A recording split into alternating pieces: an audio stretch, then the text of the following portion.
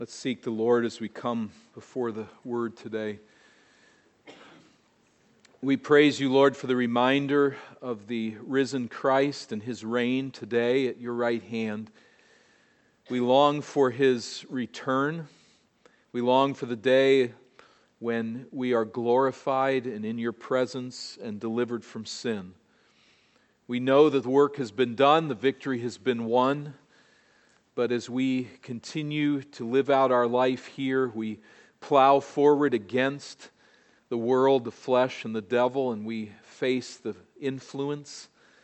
But I pray, Father, that we would be encouraged today by your word to grow in faith, to trust you, to live forward as we think of the glory that awaits. And I pray for those who know not Christ, that you would draw them to saving faith today. Direct our time in your word and use us here. May the Spirit teach and guide us. Through Christ we pray. Amen. It is beautiful to see faithful Christian parents and churches partnering together to raise children who love and follow Jesus Christ. One generation passing on the faith to the next generation. It's a beautiful thing to see. And when this happens, it is a gift of God's grace. This is nothing that anyone can make happen or guarantee will happen. But what joy it is to see children learn the gospel from their parents and then run on from there to serve the Lord. But it is also a beautiful thing, I think we should insist, to see children of parents who prove unfaithful to God to grow to serve Him faithfully. This too is a gift of God's grace. We cannot make it happen, and indeed we don't even expect it to happen. But with amazing grace, sometimes God takes parents who are unloyal to Him, unfaithful to Him in their walk, who struggle in their relationship with the Lord, and for children to come out of those homes to bypass their parents. In this too, we must rejoice. He inspires the children of weak Christians or of those who simply profess faith and don't possess it, to love Him, to serve Him with zeal, to break free of the poor example of their parents and their churches. Were this not the case, the church would be dead. By this point in time, if every generation simply followed where their parents were, it'd all be over. But He raises up a new generation within families, within churches, sometimes within movements, where what the parents' example that is set is rejected for a deeper love and faithfulness to Christ. We find such a moment of rare beauty as we come to Numbers chapters 26 and 27. God has administered the last major judgment against the older generation here that we've considered in the book just of Numbers, let alone what comes before in the book particularly of Exodus. But remember that they have failed to believe God to enter into the promised land. They do not trust Him in chapters 13 and 14. They reject the call of God. We will not trust you. And they turn away from the promised land. Secondly, there's Korah's rebellion coupled with Dathan and Abiram. Rebellion against Moses, rebellion against God, the grumbling, the complaining, and saying, we will have no more of this. Chapter 16. And then thirdly, they committed spiritual infidelity against God by joining the Midianites in their sensual idolatrous worship. Chapter 25 and verse 9, 24,000 people fall. They're taken out by God because of this idolatrous affair with the Midianites. So even Moses has failed the Lord in the midst of these 40 years of moral rebellion and the hedonism of this generation. He faces divine discipline in chapter 20. But a new generation has arisen that will break free of the hard-hearted, hard-headed, hedonistic ways of their parents. Nearly all of that generation now lies buried in the desert.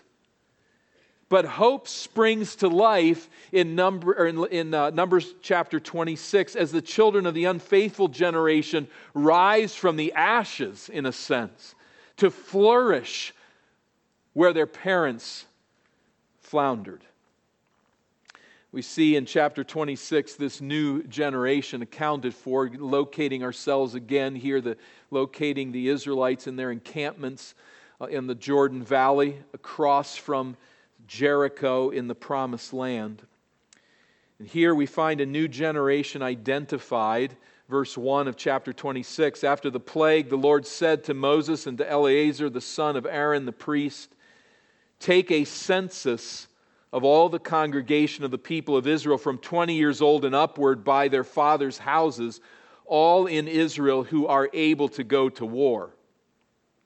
And Moses and Eleazar the priest spoke with them in the plains of Moab by the Jordan at Jericho, saying, take a census of the people from 20 years old and upward, as the Lord commanded Moses.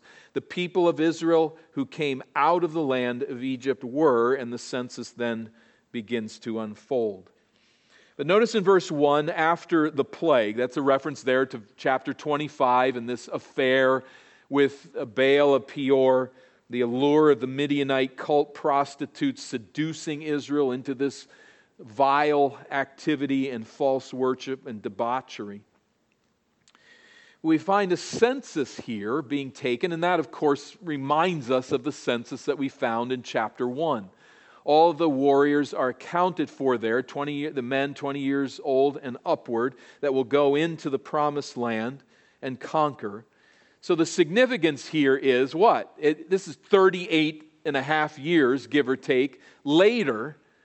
The older generation, now dead and buried by virtue of divine judgment, this is a new generation, a new census of warriors who will, unlike their parents, trust God and go into the Promised Land, showing great courage, showing great faith, and now their heads are counted as the new class of warriors.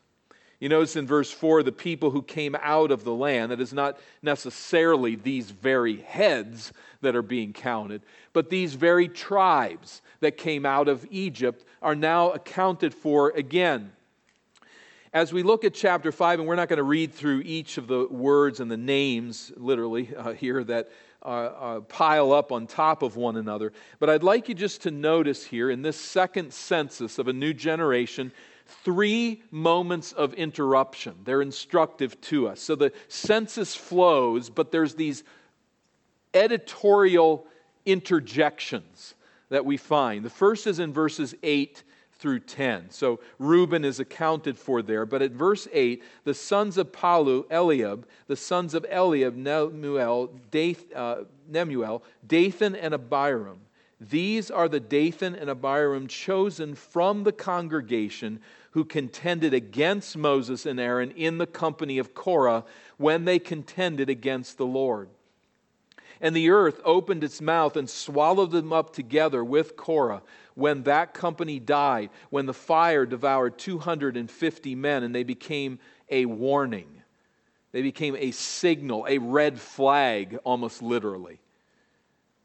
But the sons of Korah did not die. Do you see it there? We know all of this account, but reminding us of this rebellious failure of the older generation, but there were sons of Korah who did not fall. There are sons of Korah, a second generation, who did not follow the rebellion of their fathers.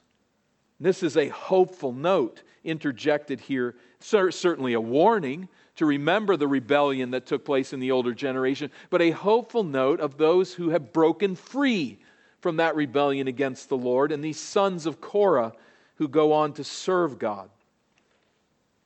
A second interruption we find in verse 19. So, after Reuben, Simeon in verse 12 is accounted for, and Gad. Then Judah begins, the sons of Judah, verse 19, were and Onan died in the land of Canaan. Another cautionary tale from Genesis. A third interruption we find in verses 33 and following. That's of Zelophehad, the son of Hepher. He had no sons, but daughters.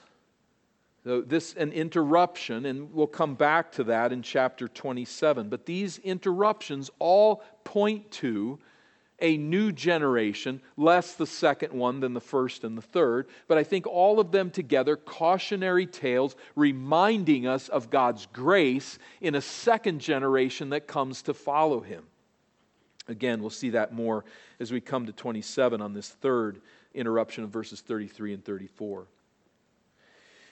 But to summarize here, without painstakingly working our way through each of these names and summation, we can just see here on this graphic, in parentheses, is the number of the census in chapter 1, before Israel failed to enter into the promised land.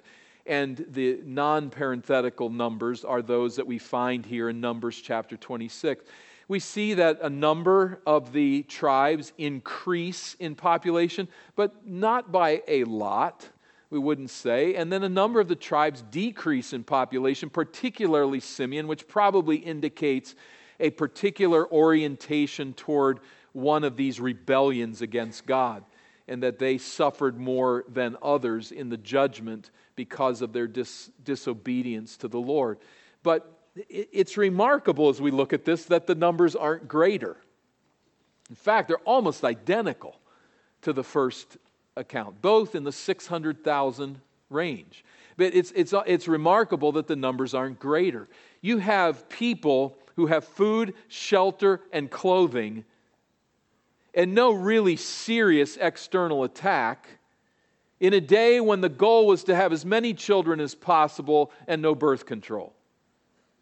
And yet they're the same number as they were 40 years ago.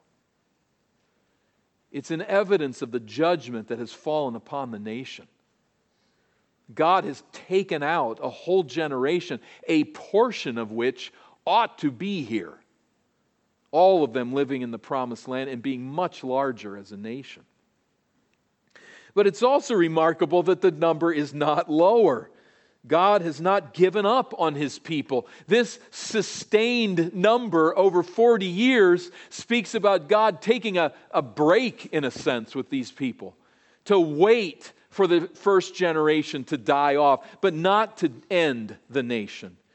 He has not scuttled His promises. And that's a point now that is made very specifically in verses 52 through 56. Now that the census is taken, being totaled there in verse 51, we come to this statement, verse 52.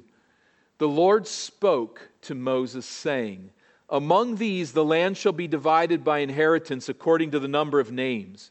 To a large tribe you shall give a large inheritance, and to a small tribe you shall give a small inheritance. Every tribe shall be given its inheritance in proportion to its list. But the land shall, I'll add the word also, be divided by lot. According to the names of the tribes of their fathers, they shall inherit. Their inheritance shall be divided according to a lot between larger and smaller. So larger and smaller tribes, varying in number significantly. There will be territory assigned according to the size, but it won't be a political thing. It will be fair in this sense that they will turn it over to the sacred lot. Whatever that is, however that worked, there was a way of determining the will of God so that between two larger tribes, God would determine the inheritance of the land. Between two smaller tribes, the same thing by lot. All very appropriately laid out. But think of this. The point of this census is what? As we compare it with chapter 1, the point of this census is to number a new army. But it is also, here verses 52 to 56, in order to help them as they enter into the new land. the allotments that will be assigned to them. They need to know the size of the tribes because they're going to inherit the land. Think of this in connection to chapter 14. We can't go in there.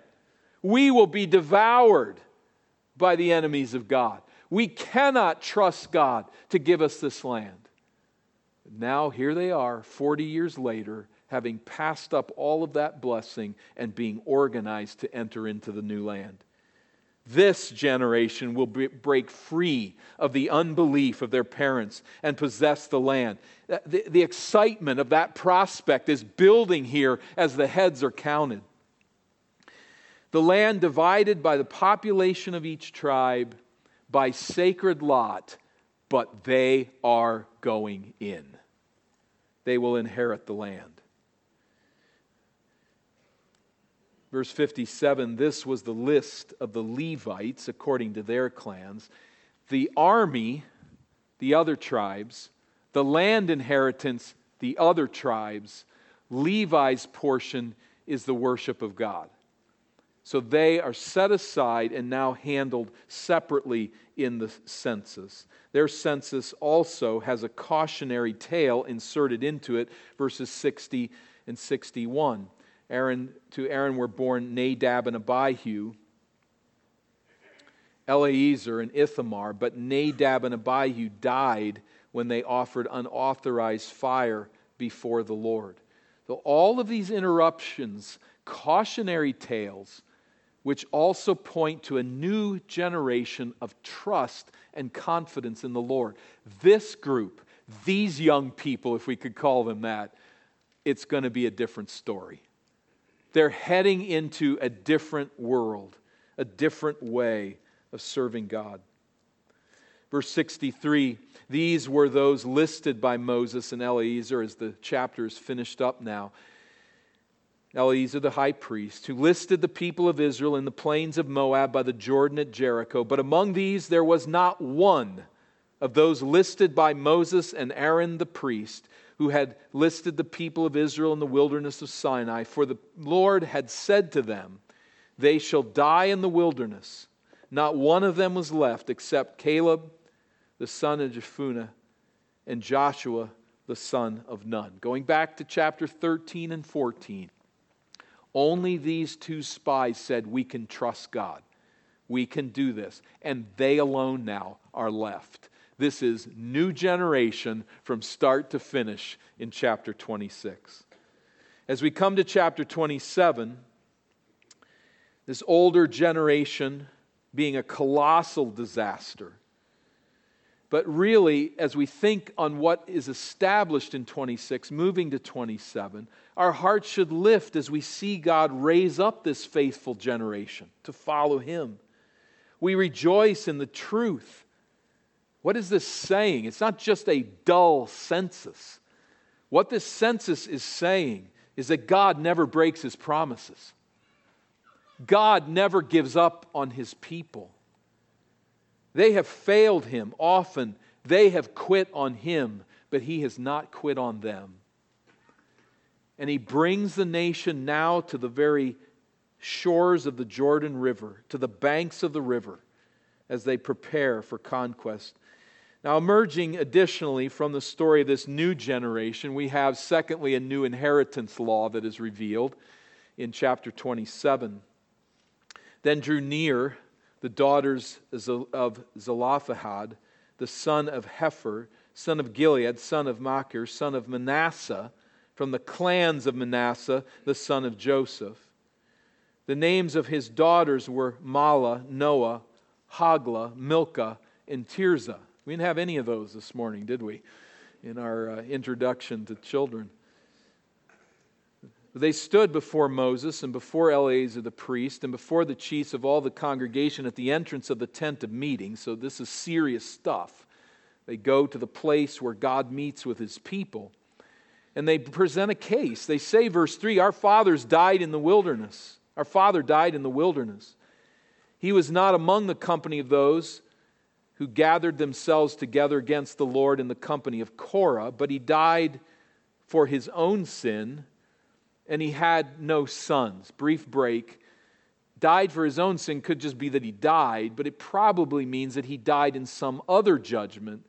The judgment of Korah, they probably lost their inheritance rights. They were wiped off the face of the earth. He wasn't one of those, is what these daughters are saying. He died for his own sin. He was like all this generation, taken out by God because of their rejection of you, but he wasn't among that group. Why, they say, verse 4, why should the name of our father be taken away from this clan because he had no son? Give to us a possession among our father's brothers. A little context here will aid us as we try to bridge the gap to a situation we don't understand whatsoever. But first of all, the cultural context. According to Mosaic law, daughters did not inherit land.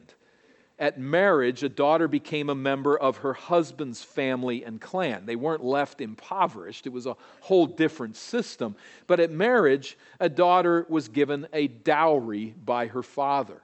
That dowry would include money, maybe jewelry, clothes, furniture. If it was a wealthy father, there would probably be slaves that would go along with the daughter and livestock and things such as this.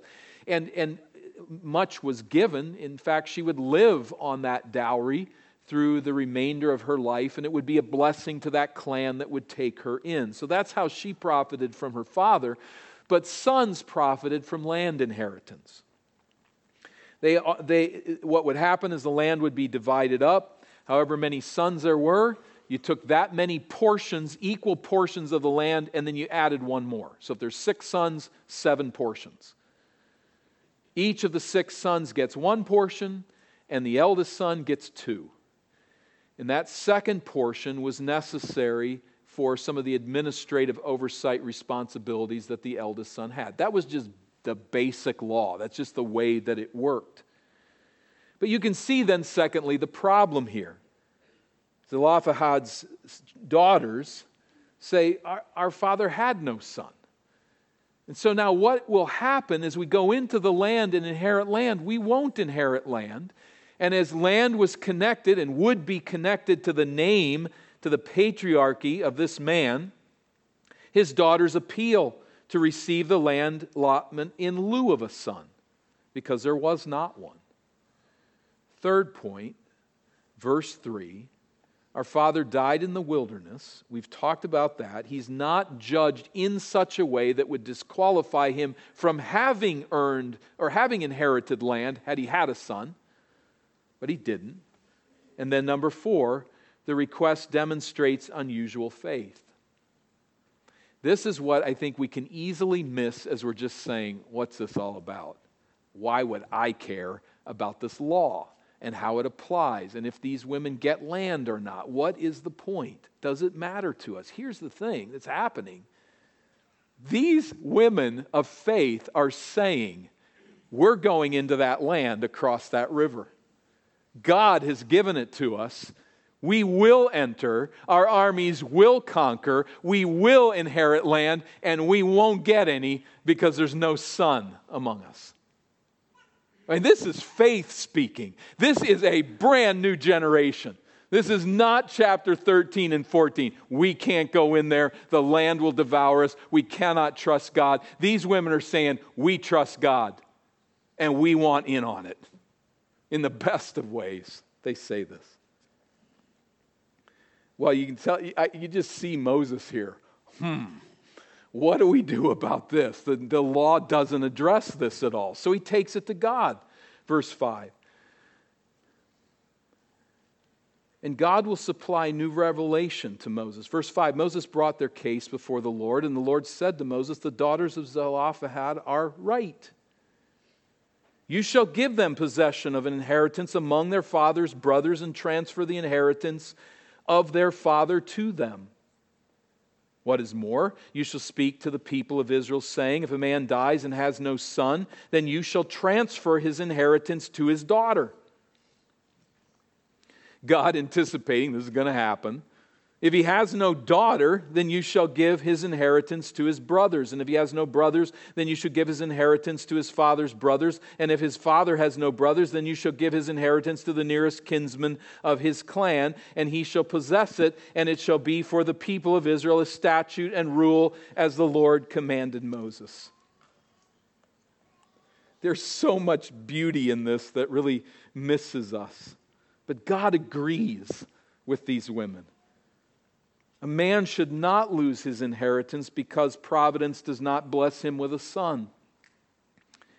And so Zelophehad's daughters will inherit the land that a brother would have inherited. And when you think about this just along personal lines, it's amazing.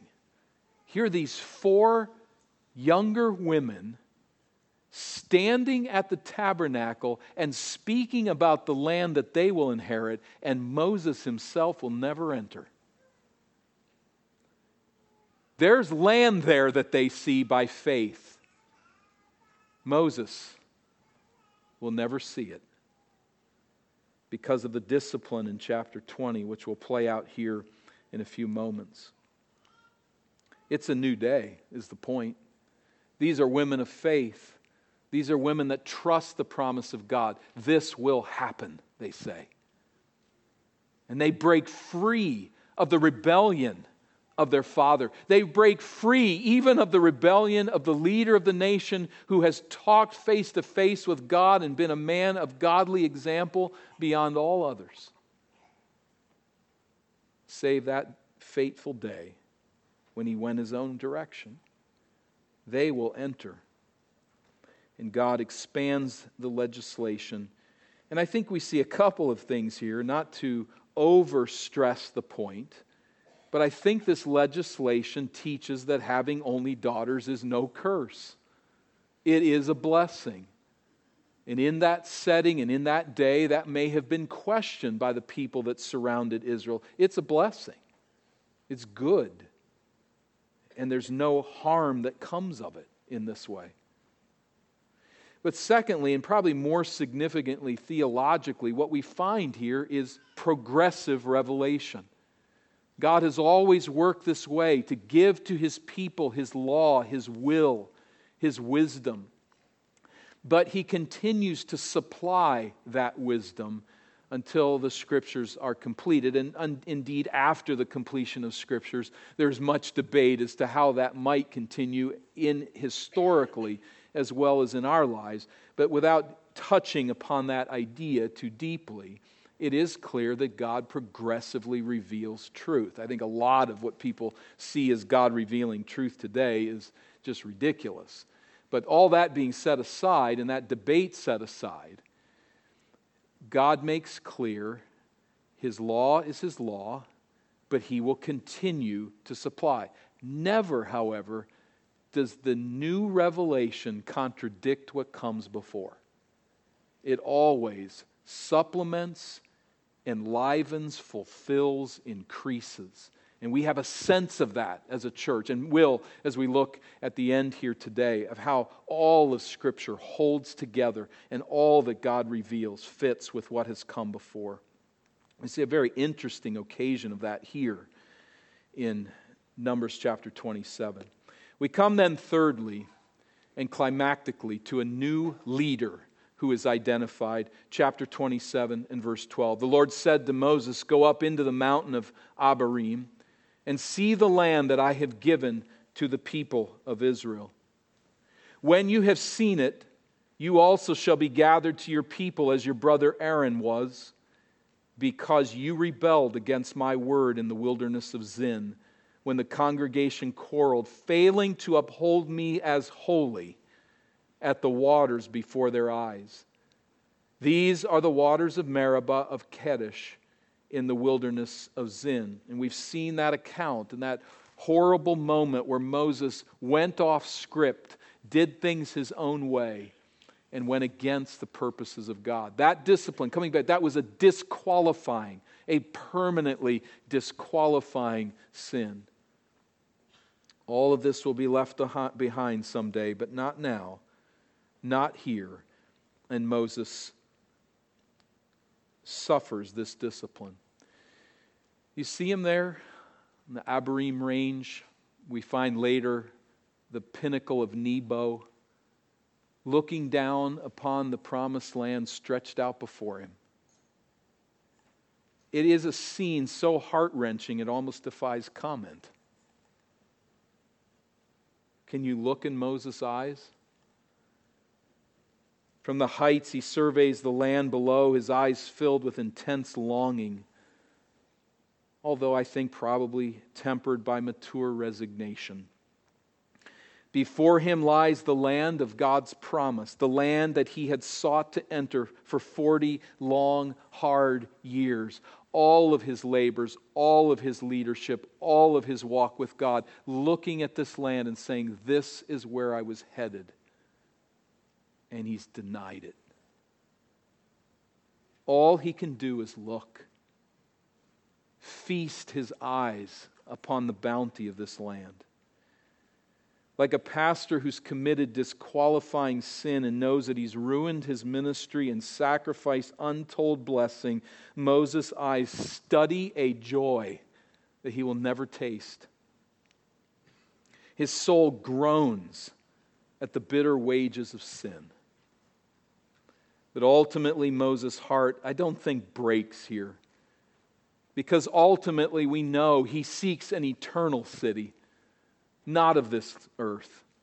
Soon he will lay his heavy burden down, and he'll enter a glory that outshines all the glories of this earth. As a man of God, Moses' thoughts do not center on self here. They do not turn into self-pity. Rather, he turns in loving concern to Israel, and this says much about his character.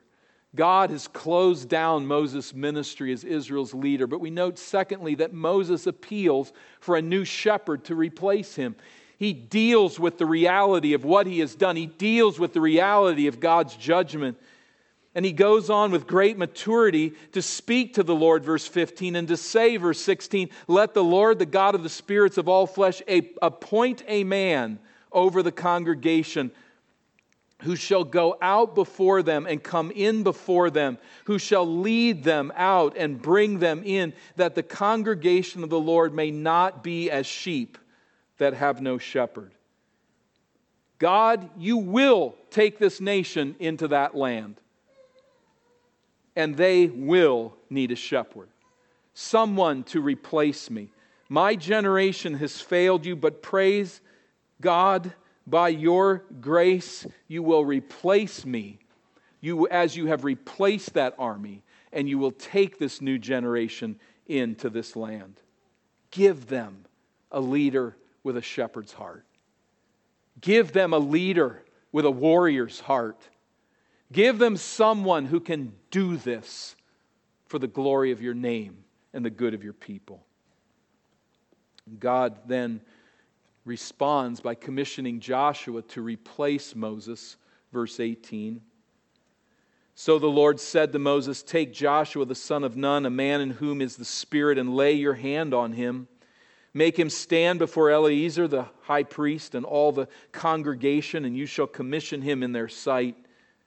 You shall invest him with some of your authority, that all the congregation of the people of Israel may obey. Lay your hands on him, that is a transfer of authority, one who stands in another's place, who picks up another's task. Joshua is commissioned to lead, and Israel is commissioned to follow that lead. Verse 21, and he shall stand before Eleazar the priest, who shall inquire for him by the judgment of the Urim before the Lord. At his word they shall go out, at his word they shall come in, both he and all the people of Israel with him, the whole congregation. What's the continuity? There's going to be one who hears the voice of God, goes into the land, and leads Israel, coming in, going out, knowing when to leave, when to stay, when to attack, when to rest. That's the continuity. What's the discontinuity? Moses met with God face to face at the tabernacle. Joshua will appeal to the Urim. often coupled with the Thummim, the Urim and the Thummim. We don't know what it was. We don't know exactly how it functioned precisely, but it was a means by casting lots or something of the like that determined the will of God in specific situations. It was entirely appropriate in that day and time and setting. Don't try it at home. It is not for us. This is gone. We don't even know what it was. I've got a professor who wrote a paper on it, and you wouldn't believe what he said. I mean, it's really weird to us, but we don't need to try to duplicate it, and I wonder if that's not part of the reason that we've lost what it is. But this is different. Joshua will not need to meet at the tabernacle face to face with God. God has now brought them into the land, and this new generation will operate a different way. Take note, 21st century evangelicals. How God revealed His truth in the past doesn't mean that He must reveal His truth exactly that way in the present. God does alter how He reveals His truth. Sometimes it's very dramatic. Moses face to face, his face actually glowing. Other times it's not so dramatic. Joshua appealing to the high priest who casts some sort of lot to determine the yes and the no of a question. All of it's from God. We rest in the place where we stand and what He supplies. This book is our supply. This book is His Word. This book, now completed, telling us everything about the beginning that's necessary and everything about the end that is necessary. This is what we need for life and godliness in our relationship with Christ on this side. This is all God's prerogative, and God knows the means of instruction that will prove sufficient in the land. Verse 22 and 23, Moses complies with God's plan. And the Lord did and Moses did as the Lord commanded him. He took Joshua and made him stand before Eleazar the priest and the whole congregation. And he laid his hands on him and commissioned him as the Lord directed through Moses. A new generation, a new generation, a new generation, all the way through these two chapters. A generation that stands up out of the ashes of their parental failure and examples to trust God and do what is right and follow His will. They're ready now to journey in faith unto what lies before them. And God will indeed shower grace upon their courageous obedience. Well, just a few points of reflection as we consider these chapters that are very far removed from us in some ways, and yet there are the sinews that tie it to our own day. And we cannot fail to see the necessity here of leadership, the leadership of God's people. Passing the torch of leadership from Moses to Joshua is very dissimilar to the passage of leadership from one generation to the next in the local church. There is, however, a theme here that is applicable to our life together in God's family. It is a theme that does play out and find precedent in the New Testament text. We're reminded by Moses' saga that no generation must serve Christ as if everything ended with them. Our leadership in the church, in whatever capacity, is immature and it is incomplete if we hold on to our post and refuse to raise others up to take over when our days come to an end, when our leadership comes to an end. When we hold on to a ministry with no thought of training others to do the same thing, we may actually be revealing a very arrogant heart that says, I alone can do this ministry, and I'll do it until I run out of gas, and pity the poor person who has to come behind me and try to figure out how to do this. It's pride. Maturity leads us to turn over to others the work that we do for God. Mature leadership seeks to train others in that work. As we see in 2 Timothy 2 and verse 2, Paul says to Timothy, "You then, my child." Now notice that way he relates to him. "You, my child. I am in a fatherly position here with you, my son. Be strengthened by the grace that's in Christ Jesus, and what you have heard from me in the presence of many witnesses, entrust to faithful men who will be able to teach others also." I've received it. I passed it on to you. You pass it on to others, who will pass it on to others. As God's people, we should always be thinking, how can I bring a younger generation into the ministry that I do to carry on the work in the days ahead? I think we should really then lead in every ministry of our churches as if our best days are ahead of us. Never as the best days were some leader in the past, some moment in the past, as if we can never move past it. We need to train and mentor and teach and eventually turn responsibilities over to capable servants of Christ who are equipped to continue serving Him when our best days are over and their best days are ahead.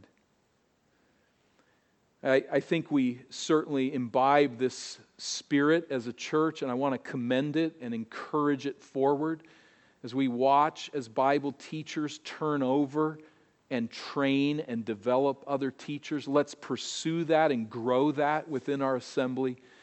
I think we certainly see this as we welcome, and you as a church, I think, to be commended for welcoming in seminary students who come in among us, and we permit them and encourage them in their teaching and preaching ministry to try some things out, to teach us the Word. And I don't get the sense that we gather standing back and saying, well, we kind of just have to play a part here and fill a seat.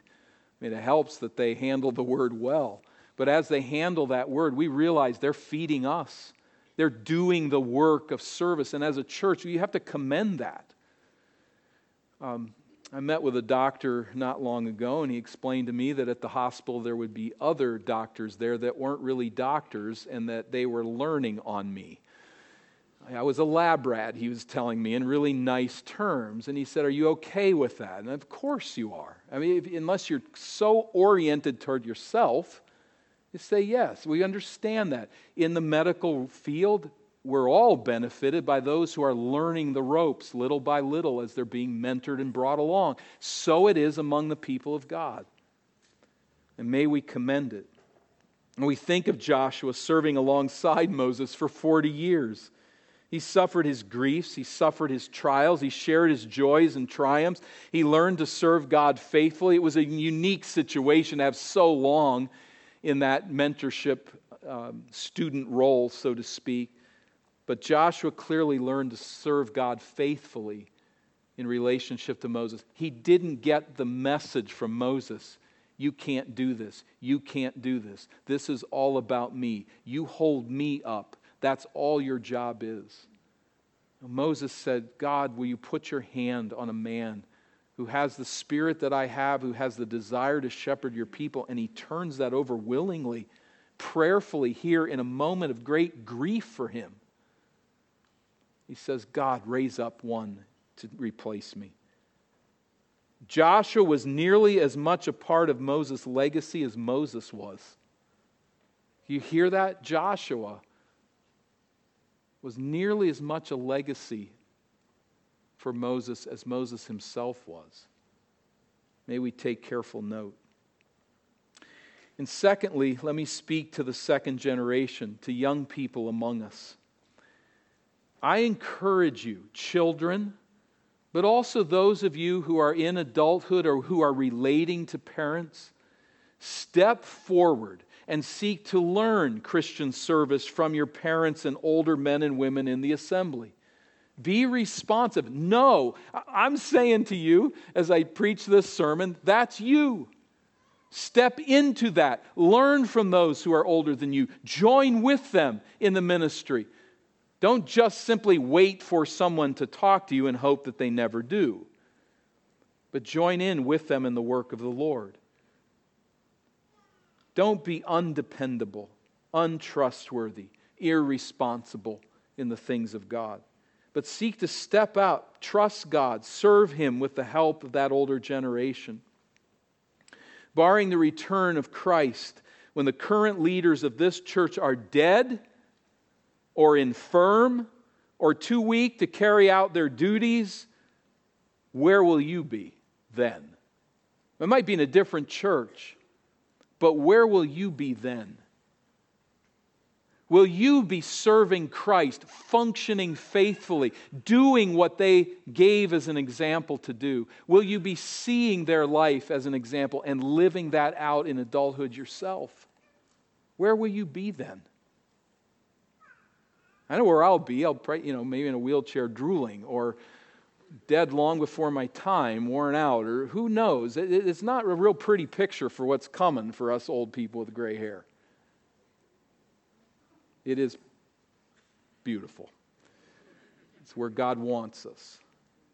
That's what we'll be doing, trying to finish out our days and stay alive until God says, out of the pool. It's your time. But where will you be? We're not going to be here. Where will you be?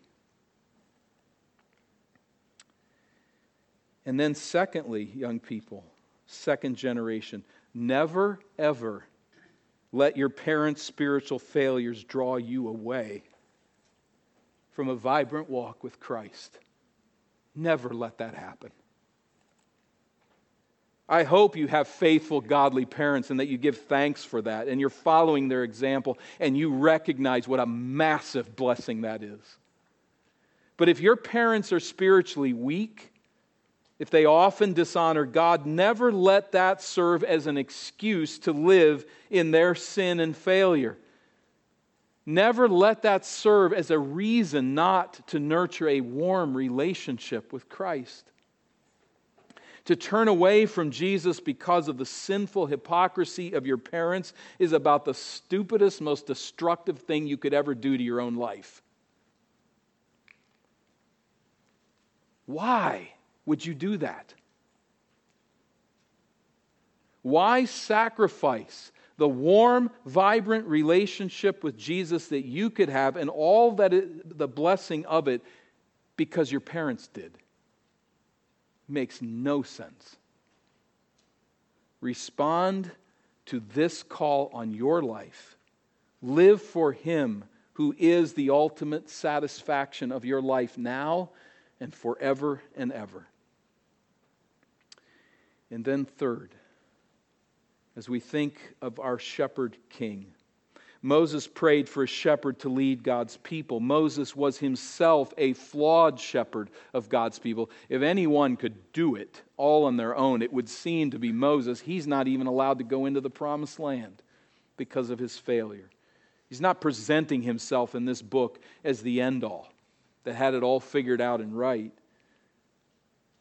And Israel's history as it goes forward, as we look at Balaam's prophecy in chapters 22 to 24, we see evidences there of the son who will come, the son of the nation, the great shepherd, King David, who will rule his enemies.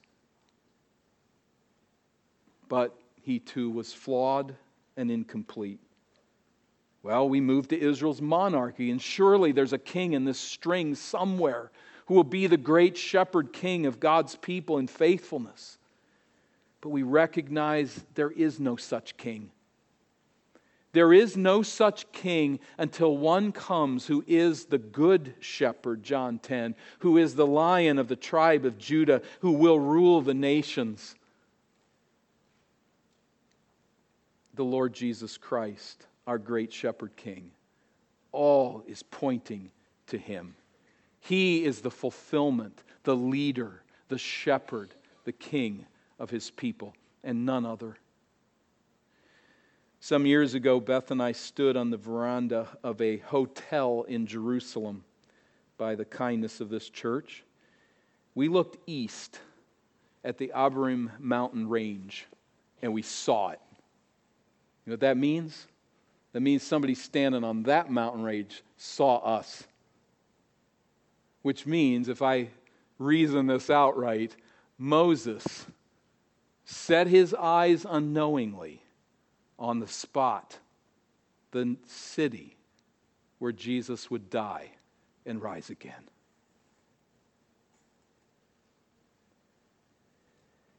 On that spot, in the promised land, where Jesus would die for sinners as the Lamb of God who would shepherd his people. There where Jesus would be buried and would rise from the grave, conquering not merely the Canaanites like Joshua, but conquering death and Satan as the new Joshua, the ultimate Savior.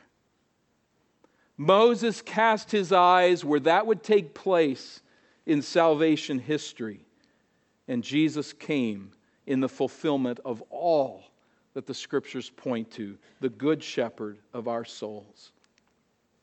For those who know Him, may it move us to love Him, to be that second generation of faith who doesn't look to the failures of the generation before, but looks to the faith that is ahead of us, the promises of God, to serve Him and to know that we live for another land, that we will lay our heavy burden down and we will enter into glory someday by God's grace. For those who know not the Savior, let me say that history has been calibrated to point you personally to Jesus Christ dying in your place, calibrated to point to Jesus Christ risen. You can't see it in your own strength, but in the power of God, in the mercies of Christ to you, I encourage you, come to this King Savior, this Shepherd Savior, this one to whom Moses pointed, this one to whom priesthood and sacrifice and the people of God on the Jordan River pointed. And join His people by His grace as you come to identify with Him, crucified, risen, reigning, and coming again. We call you to that response today by God's grace. Father, we thank you for the reminder of your word, its truth.